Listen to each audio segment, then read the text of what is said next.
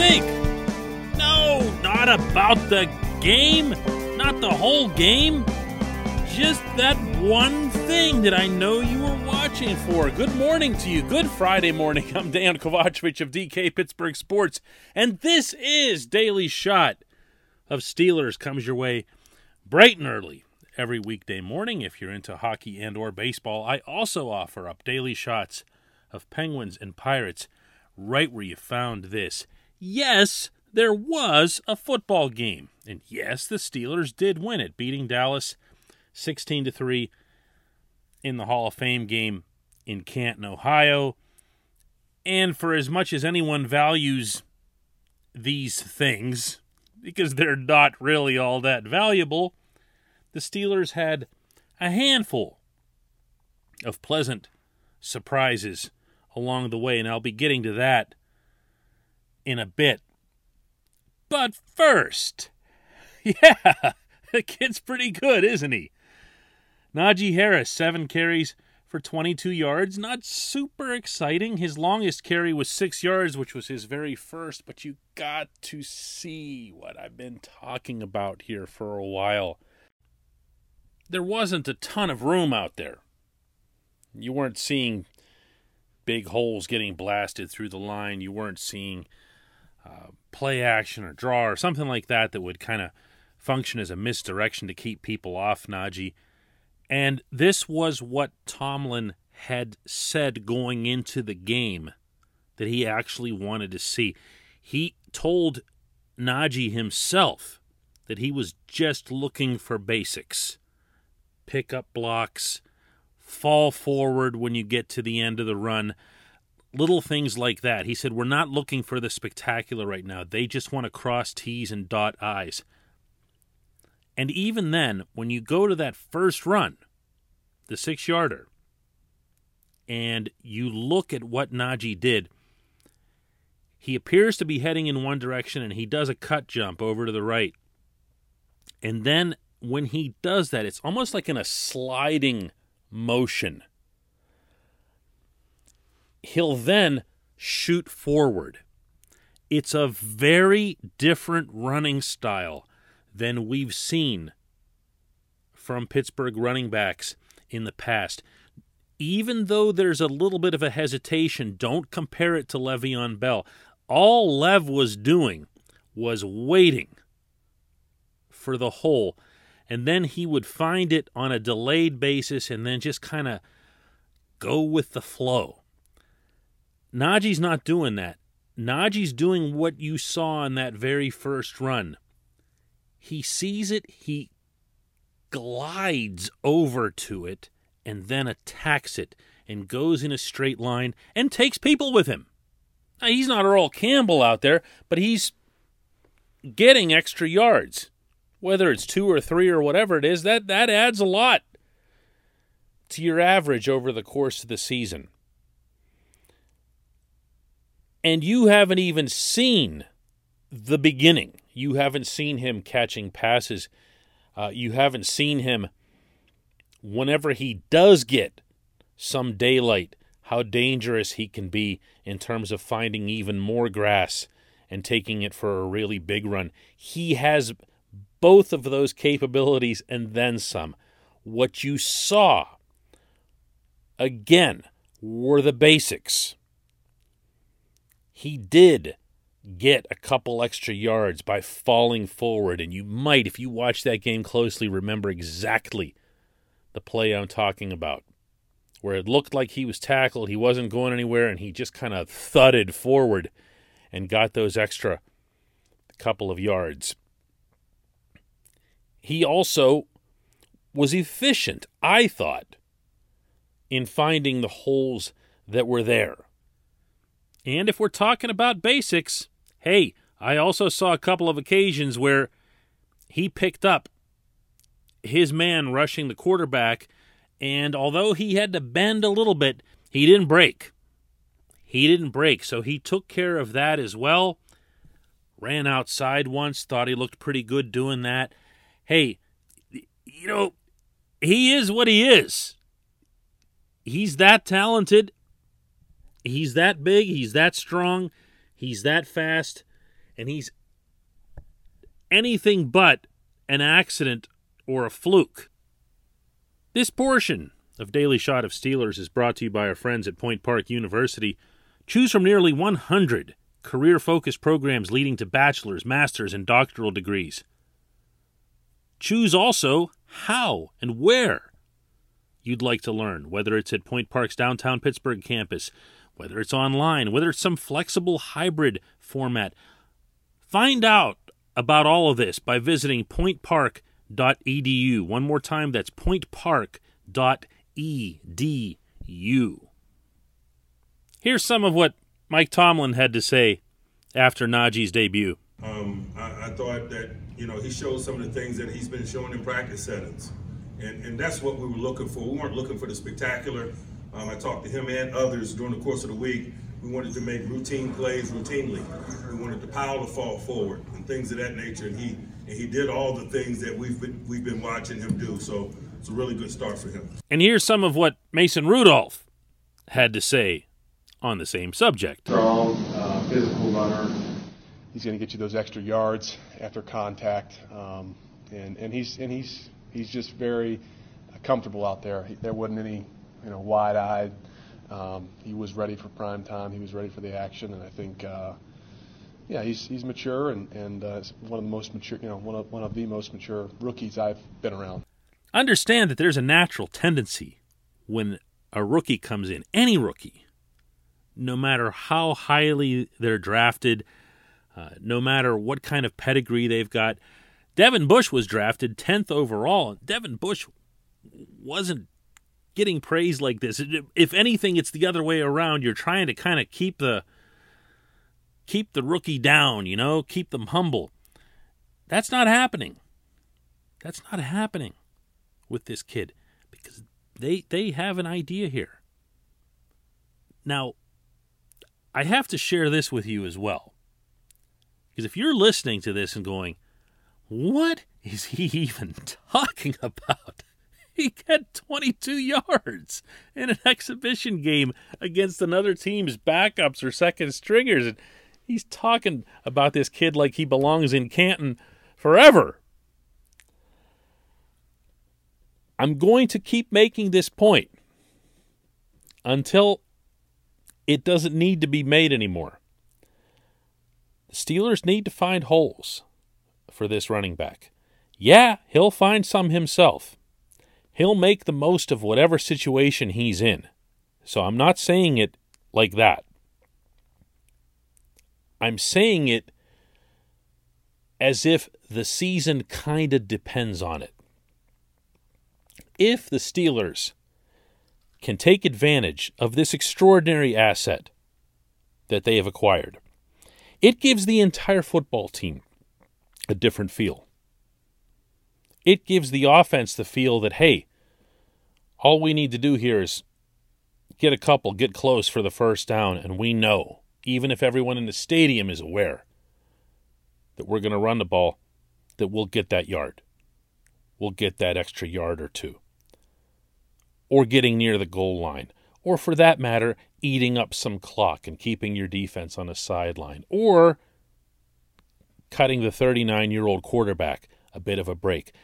But that's going to start with what happens up front.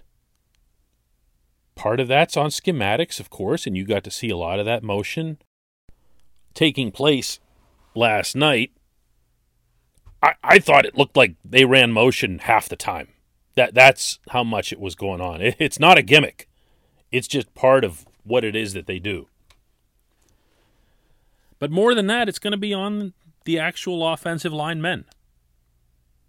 We saw some good things from some of those guys. Dan Moore, you'll recall on one of the Najee runs, did real well to come outside and pull, sealed his block. Steelers picked up a couple extra yards off of it. Those are the kinds of things you can do that can mitigate the inexperience factor. You can move them around. You can pull them. That's that zone blocking that everybody's been talking about. But that's still where it's at, man. That's still where it's at. It has to happen up there. And if it does, this kid will take advantage of it. When we come back, just one question.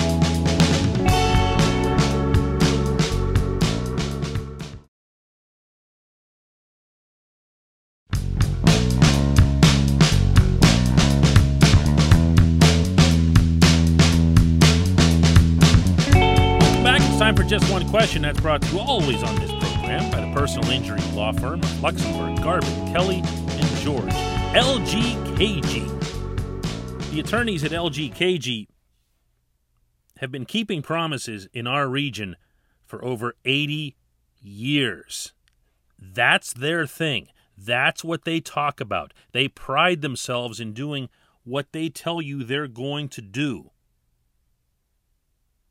LGKG has offices in Cranberry, Newcastle, Beaver Falls, Butler, and Elwood City. Learn more about them at lgkg.com or by calling 888-842-5454 and tell my man Larry Kelly that we sent you there. Today's question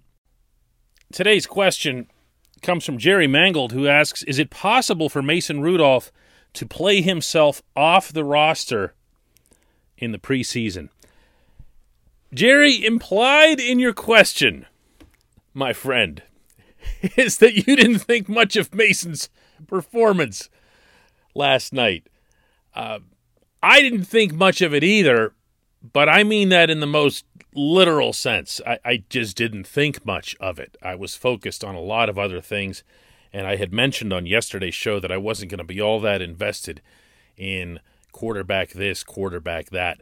After the game, Mike Tomlin went out of his way to make sure that we don't forget about Josh Dobbs. He said, you guys keep asking me about Haskins and Rudolph and Haskins and Rudolph, and no one's talking about Dobbs. Dobbs threw a really, really nice touchdown pass there at the end. Look, I don't think Dobbs is going to be the guy either. But I'm not ready to look at Rudolph versus Haskins and say that this game did something to move the needle dramatically in one direction or the other as it relates to the backup quarterbacks. I knew that this game wasn't going to be that, so I really didn't prioritize that in my initial viewing. If you're talking about just a general impression, I would say that Haskins had the better showing. Haskins was able to roll. He was able to use that big arm of his. He looked confident. And that's something that I've been sharing with you for a while as it relates to his work in training camp. He's been moving just enough. He's not necessarily the most mobile guy, but he's been moving just enough. And when he does so with authority. He does it with a sense that whatever move he's making, it's aimed at completing the play that he knows in his head he can complete. And that's been impressive. We also saw, obviously, a couple of pretty good throws from Mason. And again, we're just not going to have some sort of conclusive thing on quarterbacks. I'll say this, and I'll probably stick by this all the way through the third week of the preseason. And I'm always presuming that the game in Charlotte means nothing. Because, it almost always does mean nothing. My feeling is that the quarterback depth chart will be filled out almost entirely based on who has the best chance to step in as the starting quarterback over a sustained period should Ben Roethlisberger go down with an injury. It's not about who can come in and bail you out in the third quarter. It's definitely not about who comes in mop-up time. It's about who can take the team and let it fly if Ben goes down. Right now, and this is subject to change, or as Mike Tomlin said last night, stay tuned, keep watching. My feeling right now is that it's going to be Mason. Now, I know he's not the most popular guy in town right now, so that sentiment's not going to be the most popular to express. But I'm not giving you who I hope will be the guy. I'm giving you who I think will be the guy.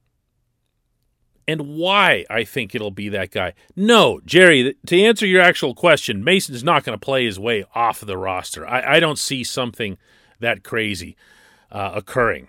He is, remember, the only quarterback signed for another year, and yeah, there's things you can do with contracts and everything else, and you can always trade a guy to a team that really needs a quarterback, but the one that the other team is going to want to acquire is going to be the best or the most capable of helping immediately among your backups. And if that's Mason, are you really letting him go? Because then Mason's played his way back into the conversation for being your next real quarterback, meaning like when Ben's really gone. Tough stuff. Yeah, I did promise earlier in the show that I was going to go over a couple of other things that were positives, and I'm going to do that before we close out, even though this doesn't have anything to do with your question, Jerry. I appreciate it. Presley Harvin was... wow. I mean, if it's possible for your low-round pick to impress as much as your first-round pick, Harvin did that. I believe he made the team. He punted extremely well. He got one. I mean, again, these are lucky bounces and whatever, but you make your own luck by planting it in the right spot down at the 1-yard line. He had another one that was a boomer. The punt teams in general, return and coverage, and the actual punting were outstanding in all phases of punt work. So I want to throw that out there. Chase Claypool made a ridiculous catch, just a ridiculous catch after an equally ridiculous drop shortly before that. I'm not sure why he was in this game at all, but let's just say that when he came down with that 45-yarder, I have a feeling he knocked the wind out of himself there by landing on the football, or he bumped his elbow. It's hard to tell. Tomlin said afterward that he's fine, but he showed well, and you want that. You want that. He was treated by participating in this game like a second-year guy who needs to step up, and he did that. Oh, and one other thing. Alex bleeping Highsmith.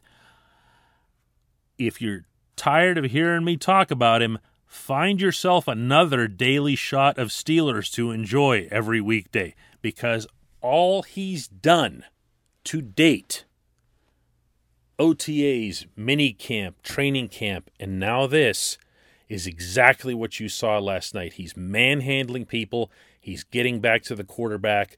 And in this case, the spin move that he put on the guy, it was so effective. And I don't even know that he needed to use it, if that makes any sense. Like, I think he was going to beat that guy with or without the inside spin. But he got back there and made it happen. He's just really, really impressing. And that means so much, obviously, in the wake of Bud Dupree's departure. I appreciate everyone listening to Daily Shot of Steelers, and I mean that when I say it. This thing has become a joy to do. And now that we're getting into real football, it's that much more fun. We'll be in Philadelphia next Thursday covering the Steelers' first real exhibition game, and it'll be great to have you along for the ride. Thank you for listening.